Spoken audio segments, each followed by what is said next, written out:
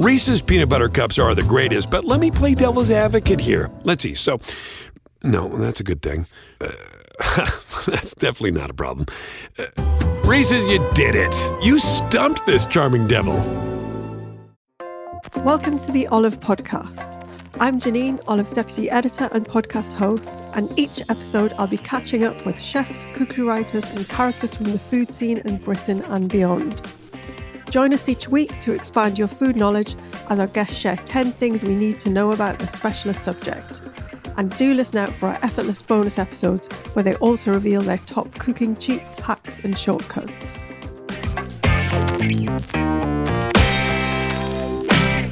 I'm delighted to welcome NIK SHARMA to the podcast today. Nick is a best-selling cookbook author, photographer and columnist, and his past career as a molecular biologist means he brings a unique science-based approach to his cooking and writing. He's written 3 books, The Flavour Equation, Season, and his latest, Veg-Table, Recipes, Techniques and Plant Science for Big Flavoured Vegetable-Focused Meals. And we're going to talk all about that veg-focused cooking today. Welcome, Nick. Hi, Janine. Thanks for having me on your show. Thank you for coming all the way from LA. How's the jet lag? I haven't had any. It's been really nice. Really? Yeah. It'll probably kick in, I would say, Thursday, Friday. But you've got the nice freezing weather to welcome you. Let's start with a little bit about your love affair with veg. There's a lovely story in the book about how when you were a child back in Bombay, you begged your parents to let you grow a chili plant, even though you said you weren't a fan of heat at that point. You just wanted the plant. Yeah, I think the thing is people want things they don't have. Yeah. Right? And I grew up in a small apartment, no outdoor space at all. And the only place you could grow plants was on your windowsill. Yeah. And so I think we'd gone to a nursery because my dad wanted house plants. And I saw a chili plant and I saw a chili turning red. It was transitioning from green to red. Yeah. And I thought that was the most magical thing in the world at that point. Because as a child, you haven't really seen much of the world. And something so common just seemed so special. And I had to have it. And I remember my parents saying, it won't last. They still got it because I insisted. It didn't last. They were right. I didn't really pay attention to it. But I think for me, it was just so fascinating just watching that one chili transition in color. Color is something that's always attracted me to science, to food. Yeah. And just the joy of seeing that. And I think it died because, if I remember correctly, it produced flowers. It was watered, maybe overwatered, as most houseplants end up. Yeah. And growing it indoors, even in Bombay, even though it's so hot and humid, probably wasn't the best decision. But yeah, I didn't make it. Yeah. And now you've got a lovely garden in LA that you use, I think you said in the book, as a kind of experimentation for growing all sorts of different things. What kind of things do you grow in it? Well, I have to say it's experimental because it's a hot mess outside. When we bought the house, we took out all the rubbish that was growing. We had a lot of vines and things covered and a lot of scary wildlife. So I had all of that cleaned up. And now we're in this phase where we're just trying to beat the gophers and make sure things... What, do the gophers just eat everything? They just run through. So they're looking for bugs. And when they run through the ground, if they come across any roots, they nip it from the bottom. Oh. And then in the morning when you wake up, you'll see the stem falling down. Oh, God. So it is the most challenging, non-fun thing to happen. But I've been using it as an experimental space to just try new things because living in LA, the weather is hot. Yeah. A lot of things that I could grow in India or seen growing in India earlier. Yeah. The climate is perfect for that. Right. And a lot of the nurseries will sell those plants. So I've been growing curry leaves. Yeah. And they grow so well outside. I never bring them indoors. I've got a drumstick tree that gives me one drumstick every year. But it's still so much fun. Yeah. So in that sense, I've really had a fun time just exploring different things. And of course, lots of citrus, because that's the best place to grow citrus. I love it. Let's move on to the book. And can we talk about some flavour boosters you can have in your pantry? Because obviously, you know, I think with a lot of the recipes, there's the veg and how we prep that, and we'll talk about that later. But then you just bring in these massive kind of umami flavours as well. Can we talk a bit about that? Yeah. My goal in life is to make people cooking in the kitchen easier. Yeah. And the easiest way to build flavor, save a lot of steps, is to have a well-stocked pantry. I think the pantry is kind of, not even the Pandora's box, but it is the treasure trove in the kitchen. And often in recipes, we tell people, go and buy a jar of preserved lemons or go and buy harissa. And then what do you do with it after that one recipe? So my goal is always to give people, okay, you're going to use preserved lemons today, but tomorrow you're going to use it here, but in a different way. Yeah. And that way you get the most for your money and the time that you spend going out to the grocery store. Because you've got a great recipe, I think, for tempura preserved lemon, which is, I've never seen anyone use it like before. Okay, so one of the things I love fried food. I'm not going to lie. I love fried food. I love the crunchiness of it. Yeah. But sometimes it can feel a little just heavy on the palate. Yeah.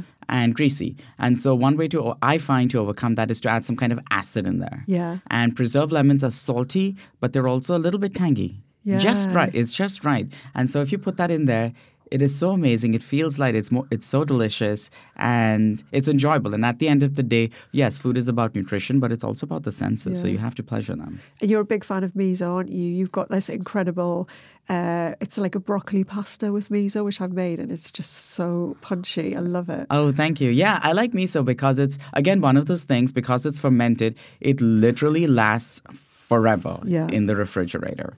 And I prefer using white or yellow miso because the salt is a little bit less, so you can control the amount of salt. A bit sweeter as well, isn't it? Yeah. It's nice, yeah. And when you put it into pasta sauces, for those people who don't like anchovies, that is your umami booster. And I found that miso will also thicken sauces a little bit because it's made from beans. It has a little bit of starch. And it's a phenomenal way, really easy shortcut to add umami. Yeah, I think people might be a bit reluctant because they'll think miso, Japanese, it's going to make my pasta taste Japanesey, but it doesn't. No, it just it enhances the flavor. Yeah. And a lot of pasta dishes will carry, the Italians like to use Parmesan or, what am I forgetting? What other cheeses? Asiago. Oh, yeah. Right? Or like a blue cheese is very umami, isn't it? Yeah. And then if you want to build on that with umami, it's always great to add a second ingredient that is rich in those molecules for umami. Okay, right. And so you're building on that. And I use miso just for that reason. I skip the fish. Yeah. It's not that I don't love anchovies, I do. But for those people that don't want it, this is the perfect option. Reese's peanut butter cups are the greatest, but let me play devil's advocate here. Let's see. So, no, that's a good thing. That's definitely not a problem. Reese's, you did it. You stumped this charming devil.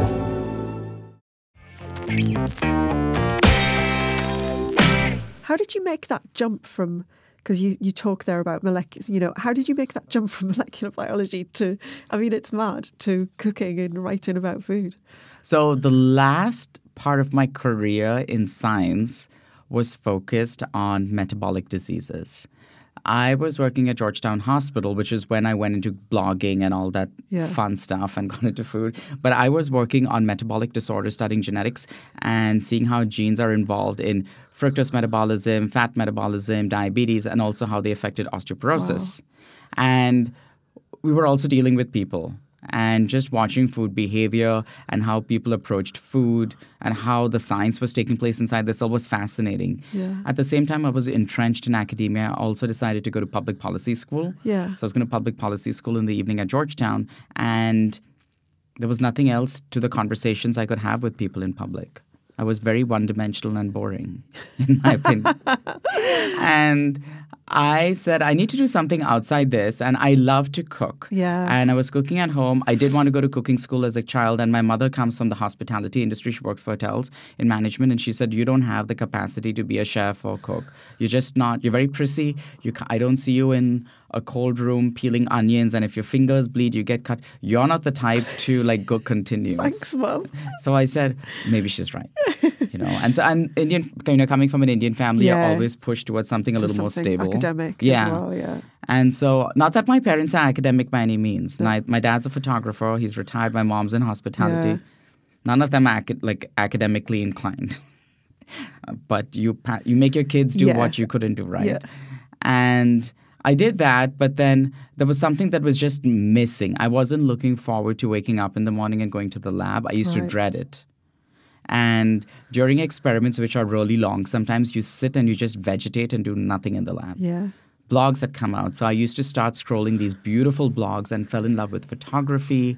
And I started to imagine myself, I've never traveled. I've never been anywhere outside India or America at that point. These are people living in Italy. Look at them so romantically running around barefoot in their kitchens, sitting on top of their beautiful white kitchen counter spaces. How do I imagine myself doing stuff like that? Yeah. And so then, I had started to cook for friends at the time, trying to show them I liked entertaining. I love entertaining people. And I'm also a very chatty person, as you can tell. So it was fun for me just to have people over and share food with them that I had experienced growing up in India, but also just reinterpreting things from my lens because I'd lived in 2 countries now. Yeah. And so I got to do that with them. And then a lot of my friends said, why don't you do blogs? That's how I got into blogging. Got into that, yeah. And that's what then first got me into the food world. And when we moved to California, so my husband got a job out in the San Francisco Bay Area.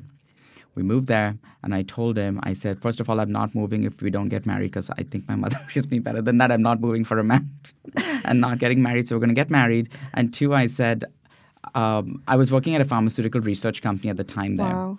And I said to him, now I have the opportunity to do something that I've always wanted to do. Yeah. Let me dip my toes in it.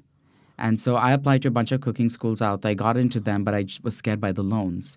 So I spoke to someone else who's a very famous pastry chef that lives in Paris, David Lebowitz. Oh, yeah. And he had written a blog post and he had said, go work in a kitchen, see if you like it, and then think about cooking school. So that's what I did. I called, I think, 15 to 20 people in the Bay Area. One lady reached out to me. Everyone else rejected me because they said, because of the blog, they felt I was overqualified. Oh, wow. God. And so she took me in. I staged for 2 weeks. I lied at the pharmaceutical company I was working at, and I said, hey, I have a family emergency for exactly 2 weeks. I will come in, get my experiments done, but I'll be in at 12 every day. Yeah. So I would go to the pastry shop at 4, finish my work by 11, go home, shower really quickly because I was scared of the smell of cocoa come on my skin. Because if you're working in a pastry shop, it's very aromatic. Yeah, of course. And I was so nervous that I would get caught in my lie. Didn't. I loved it so much. And after 2 weeks, even though the pay was miserably low, I told my husband, okay, he said, it's fine. You need someone to support you when you take these risks. I'm not going to lie. But my husband was very supportive and I loved it. I was finally excited. I could see, I would be happy to wake up at 3 a.m. Yeah. I think the only time I was happy to wake up at 3 a.m. was as a child to watch cartoons in the morning. Or Christmas morning. Yeah. And I was having that same feeling again. So it was such a joy to go in. The staff and the chefs were so friendly in there. I learned so much, did that for a year and a half. Then we moved to San Francisco, to the city, and a tech company hired me to be their food photographer. Oh, okay. So you got it in that way as well. Yeah, and I liked it, but I also hated it. And I was very scared of losing something hating something that I actually fallen in love with. Yeah. My manager was miserable. She said, your photographs are really beautiful and consumers are complaining. So they had a food delivery app that would deliver food to people. The chefs would cook these different dishes and sell them. They said, your photos on the app look really beautiful. They're too good. That's not what consumers are receiving, so they're getting upset. And she would constantly put me on notice. Oof. And I said, I don't know what to do. Like, I'm doing what you hired me to do, to photograph beautifully and style. She said, no, it needs to be more realistic, more tangible for people. And I was miserable. Yeah. So I said, I think I need to quit. I had signed my first book deal. And I said, okay, I have some money from that to support me. I need something else. I started reaching out to people, reached out to the editor at the San Francisco Chronicle, who was Paolo Lucchesi at that point. Yeah. And I met up with him and I said, hey, I'm looking for freelance photo jobs. Here's my portfolio. He said, okay, fine. I'll come back to you in some time. And I said, oh, gosh, he's never going to come back because he's the editor of the San Francisco Chronicle. 3 weeks later, I waited for 2 weeks and I said, okay, nothing's happened. 3 weeks later, I get an email from him saying, hey, we'd love to meet. I need to meet up with you again. So we meet up and he says, so I spoke to my team. We don't think you should do freelance photography for us. And I said, why did he call me to meet, to reject me? Like, why aren't we meeting in person? I could have cried at home privately. And he said, we actually want you to be our featured food columnist. Oh, wow. And I said, really? Like, why? And he said, your photographs are beautiful, but we also feel that you approach flavor in a very different way that we haven't seen. So we'd like you to come on as the featured food columnist. You'll have your column in print as well as in digital format. And we won't interfere. Do what you want because that's what makes your work. It's like the dream. Right? I mean, who does that happen to? And I did that for, I think, 5.5 to 6 years before we moved to Los Angeles, and I loved it. Yeah. And since then, I have written for different places. Like I wrote for The Guardian. I did a guest column. And you do Serious Eats column, don't you? I do, yeah.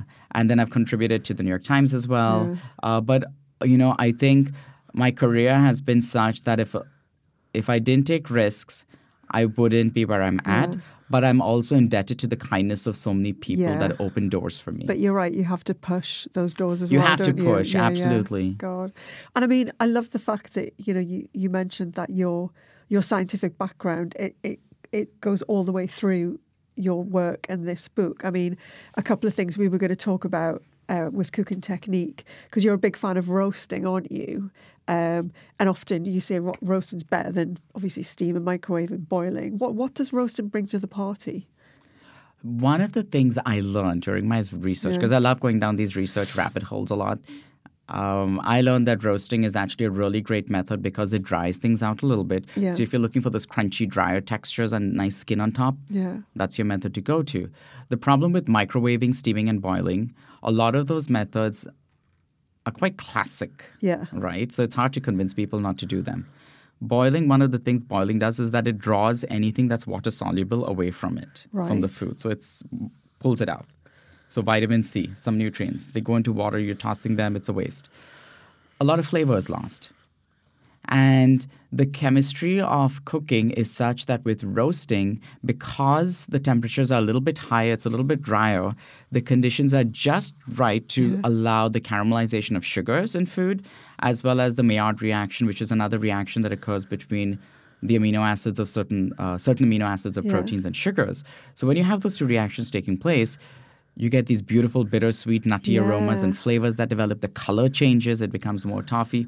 You can't really achieve that properly with microwaving and steaming and boiling. Those methods are great. And I think steaming is actually better than boiling. Because it's less contact with water. The water, But in terms of flavor development, roasting will always, and stir frying, will always be superior because methods. everything kind of stays in place, doesn't and there's it? not a lot of water to keep the temperature down constantly because when you're cooking, the temperature because water has such a high capacity, an abnormally high capacity to absorb heat, if you have something filled with water, it never goes beyond the boiling point of water. Oh, okay. And if you don't have that much water when you're roasting in an oven, things start to brown because they go above 100 degrees Celsius. Yeah. I think we're seeing that though. I know, for example, it's super trendy at the minute to do like roasting, hispy cabbage. It's on every menu at the minute, char grilling it. I hate that. And then roasting it to like, you hate hispy cabbage or you because hate it's the so trend? trendy, I hate it. I hate trends. Really? Okay. Well, you probably started some, so you might be part of the problem, Nick. Oh no.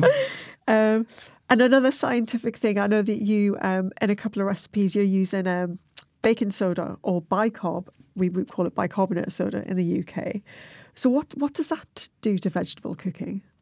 I studied in India, so I'm familiar with bicarb. I did my temperature conversion earlier, if you noticed. For you, so sodium bicarbonate is one of those amazing ingredients that I feel just does so much beyond baking. We use it as bakers constantly. I worked as a pastry chef, so, baking your cakes and stuff, great leavening agent to add air into food. Yeah. But in cooking, it creates an alkaline pH, which means that it is higher than the pH of water. Water is at neutral, and it's higher than an acid like lemon juice. What that does is it acts like a catalyst. It provides an environment that helps the caramelization of sugars and the Maillard reaction to proceed with extra fast speed during cooking. And so your browning and all those things happen really fast. So if you're looking to caramelize your carrots and stuff, any vegetable or fruits that have a lot of sugar, like onions, and it'll make them brown really beautifully faster. the other thing that it does, it's a great solubilizer for pectin. Pectin is a structural carbohydrate present in vegetables, which gives them firmness. So like a quince, for example, it's a fruit, but it's really stiff, and you have to cook it down in order to make a lovely quince preserve. And that's because the pectin is just so... Yeah, you've got to cook it forever, don't you? Yeah. And so to soften it, you can do a couple of things. And one is add sodium bicarbonate. And what it does is the sodium in sodium bicarbonate pops the calcium out from pectin and makes it softer. Yeah. And what I found that with a lot of vegetables, if I want to make a soup really fast, like a root vegetable, add a tiny pinch of sodium bicarbonate. It'll help the process move a little smoothly. Another thing that I learned, this is from a lot of industrial food papers that I read constantly, because they have some fantastic ideas that you can extrapolate. Okay. And one of the things I learned was in the industry, to make commercial soups for vegetables, they'll add a little bit of sodium bicarbonate because it helps the caramelization of flavor. Really? Makes it softer, which, I've just mentioned, both of those points. Yeah. But it also helps thicken the soup. Okay. And it does this in a really unusual way because it starts to play with starch, if there's starch inside. And it makes it looser. It makes it much more amenable to binding water and forming these gels and bonds inside. And phenomenal. So I started doing that. And if you do it, especially if you're pressure cooking your vegetables, you'll get an even better result. So on a practical level, say if we were doing like roasted carrots or like roast potatoes, for example, which is, for Sunday lunch, if you were parboiling them, you would put a pinch of bicarb in the water to parboil the potatoes and then roast them, and it would work that way? So you can do it twice. Okay. So I love the original Elizabeth David method where she boils them and then just like aggressively shakes them in a bowl with a little bit of oil and salt. Bits on the side, So she uses salt, which does a very similar thing. Because it has sodium. It's not really so much about pH, as some people point out. It's actually about the sodium being present. Oh, okay. And if you overwhelm or you add a lot more sodium in the form of sodium bicarbonate, then you're adding a different chemical that also has sodium in there. That also pops. So it's like it's being popped twice, kind of. Yeah. And when the sodium goes in there, it just becomes softer. So if you add it during boiling, it'll make the starch granules inside looser. Yeah. So you get that creamy texture. And then when you pull them out, toss them with olive oil. You can still add baking soda, tiny pinch of baking soda and salt, and then spread it out on the sheet. You'll get a nice crispy, crunchy texture, but it also browns faster for that very reason. Okay, I'm trying that on Sunday. I've never heard of that before, and I'm definitely going to try it. There's a lot of talk around processed and ultra processed food at the minute, probably in your country as well as here. But fresh is great, but canned and frozen do have their place, don't they? Absolutely, and I'm very frank about this because when I didn't grow up in a wealthy family at all. I grew up in a low middle income family in India. Yeah. Came to America, was on my own, not making enough money as a graduate student, just surviving. And canned, fresh, canned, frozen is fine. Yeah. I think there's so much shame attached, especially in this day and age. I feel writing about food is a privilege. Yeah. Being able to cook every day is also a privilege. We should think about it. Yeah. I'm not a fan of fads and calling food clean diets and all that stuff. Absolutely. It aggravates me quite a bit. Yeah. And I think we need to get out of this phase of writing and telling people, don't use canned or fresh because it's not superior. First of all, we're living in a day and age where technology is constantly updated. Companies are spending millions of dollars to improve the canning processes, how the food lasts, the texture and stuff. So in that point, we're not eating food from World War II. No. So I think that's something we need to think about. And sometimes I personally, as a person who writes recipes for a living, I forget to brine my beans or soak them. Yeah. I'll literally just pull out a can of beans and use use them. them. Great. They're a great one. I've got a cupboard full of chickpeas beans. They're just so convenient. They're so good for you as well to have that at hand. And also, I'm a huge fan of frozen spinach because a bag of spinach is it's just a lie, isn't it? You just get this. I get a 500-gram bag of spinach.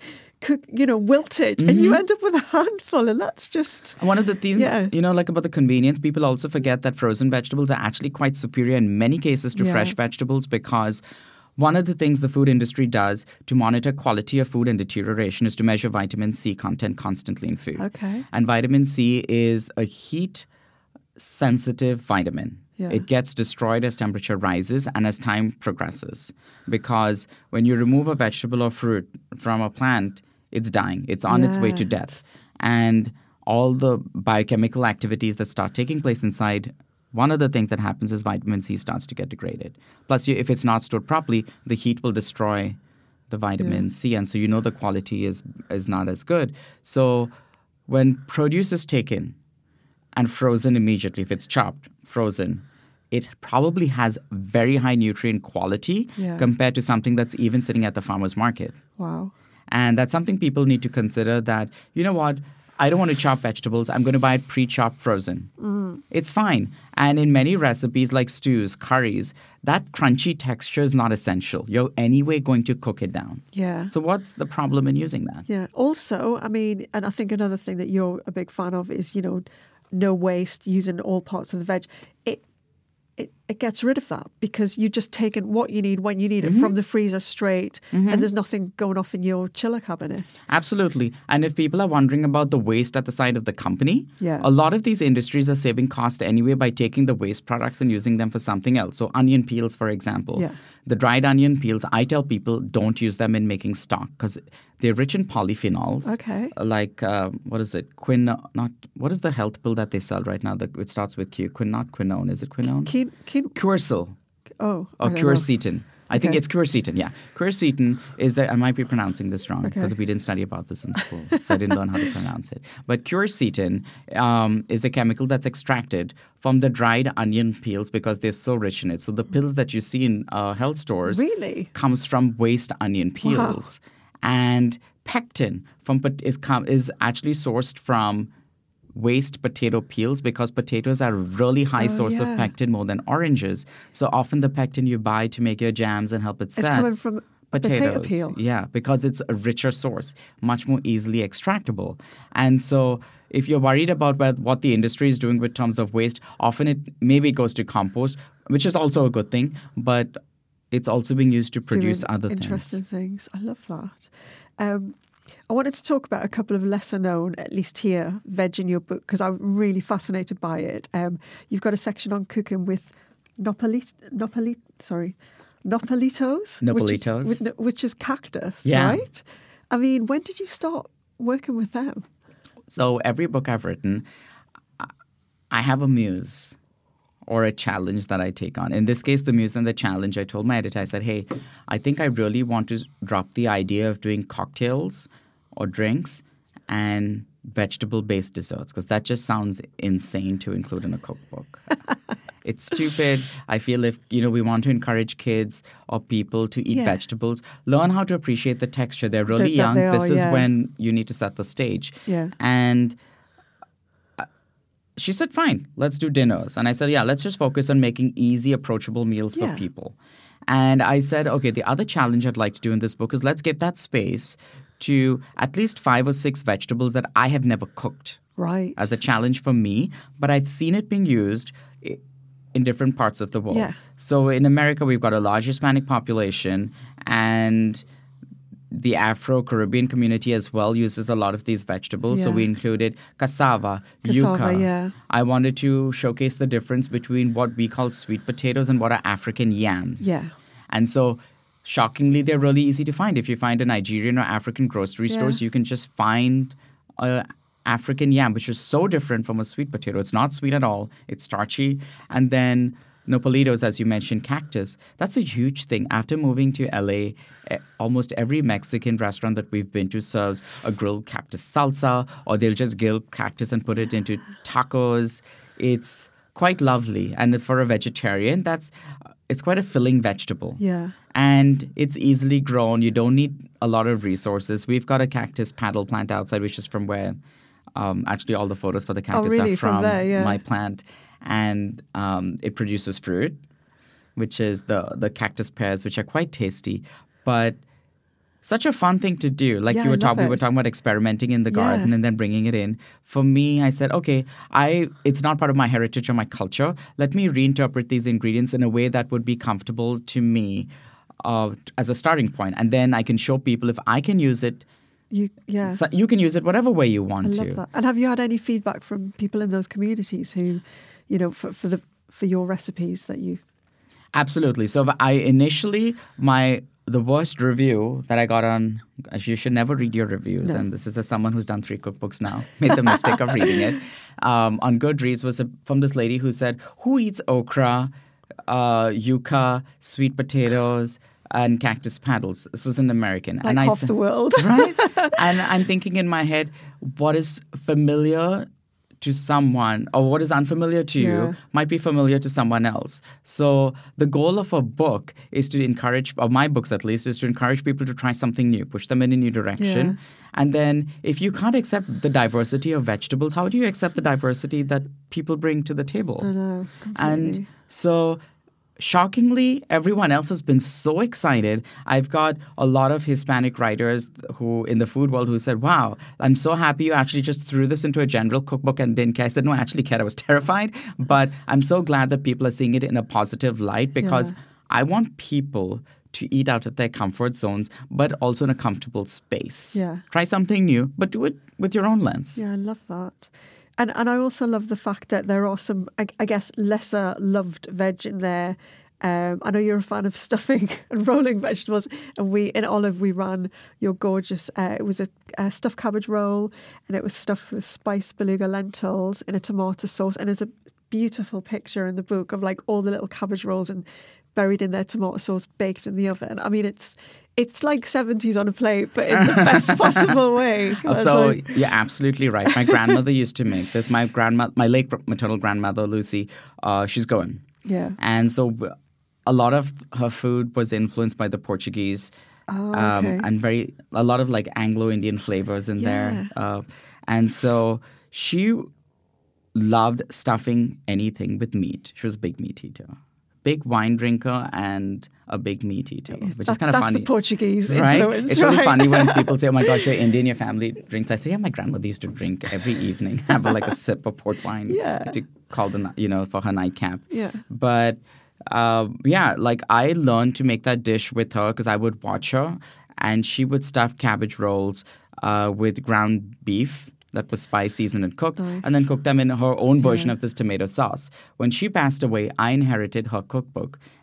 And her handwritten notes, lovely. The 2 things I inherited, her cookbook with her notebook, and then also her port wine set, because I used to just love watching my grandmother drink port wine in the evening. With like the little glasses. With the little glasses, yeah. Oh, fantastic. And so I've got that now at my home in LA, and also a cloche for a cake thing that's etched beautifully. Oh, I love that. And so I have those 3 things with me.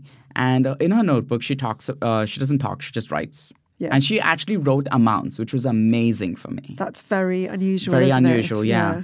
And so I think maybe the goal was to hand it down to her daughters. Except for my mom, the other 2 daughters are excellent cooks. Yeah. And my mom just hates cooking. And so learned how to watch her roll those cabbage rolls. And I said that would be a lovely dish to make vegetarian because I think it would be so easy to translate. And I could see people taking cabbages, doing something fun and different. And this is something you can do with your kids, get them into cooking, or do it as a family project, or even at a party. It looks so impressive as well. It's so fancy, right? But it's not. Yeah. You just take your cabbage leaves, make a little V, an upside-down V gash at the corner where the stem meets the stem meets the thing. The sort of spine thing, yeah.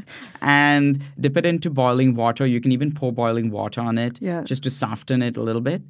And then either buy store-bought mashed potatoes or use the potatoes that I give in the book. Fold them with cooked lentils. You can make all of these ahead of time. Yeah. Roll it up, make a little cigar. Kind of if you're familiar with making dolmale like the Greeks and the Middle Eastern people do. Fold it up, put it into your pan, put canned tomato sauce. I'm a huge fan of canned tomatoes because the flavor is more concentrated and tastier and saves you cooking time. You don't get, otherwise you're sitting there for hours. Well, in this country, the tomatoes this time of year are shocking anyway. So canned tomatoes are a great thing to have, yeah. Oh my gosh, I love canned tomatoes, even though I come from LA. Yeah. And then I do a tadka. Tadka is an Indian technique where you basically heat some oil and you throw in a couple of spices of your choosing. In this case, it's nigella and cumin. Yeah. And then I pour it on top, and it looks so glamorous when it comes to Gorgeous. the table, and people think I've slaved for hours. And it also speaks to your like love of different textures as well, isn't it? Because you said you love to like build up those different flavors and textures. Absolutely. You know, one of the things I've noticed with a lot of vegetable cookbooks that have been coming out, and even vegetable recipes online, a lot of them are about chopping, stir frying, and as you mentioned, just cut things into wedges and roast them in the oven. I think we can do so much more. I love the way people in Singapore carve fruit. It's an art. It's incredible. Right? I've seen them do it as well. It's so beautiful. Yeah. And this isn't that.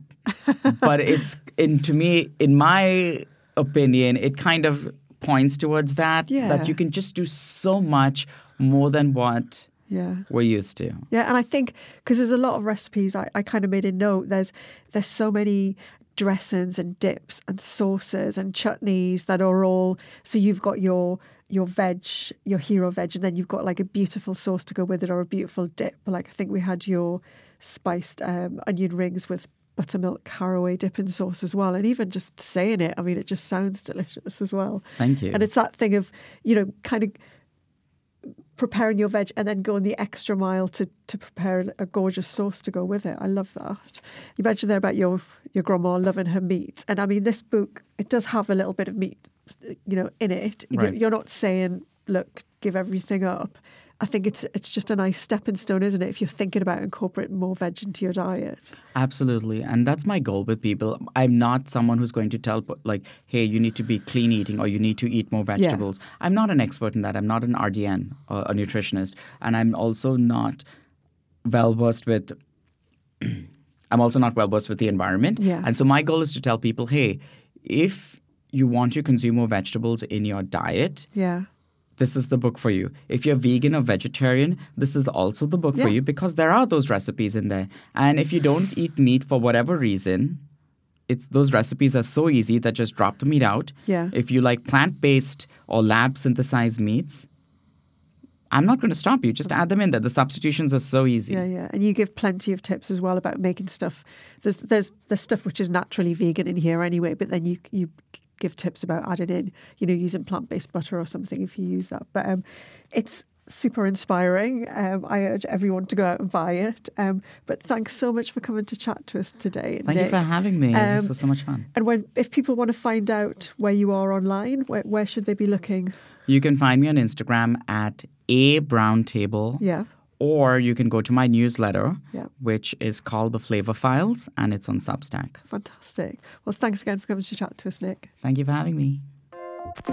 Thank you for listening to the Olive Podcast. For recipes and more information, head to olivemagazine.com. Do remember to listen out for our effortless bonus episodes where our guests reveal their best cooking cheats, hacks and shortcuts. And don't forget to subscribe at iTunes, Acast, Spotify, or wherever you get your podcasts.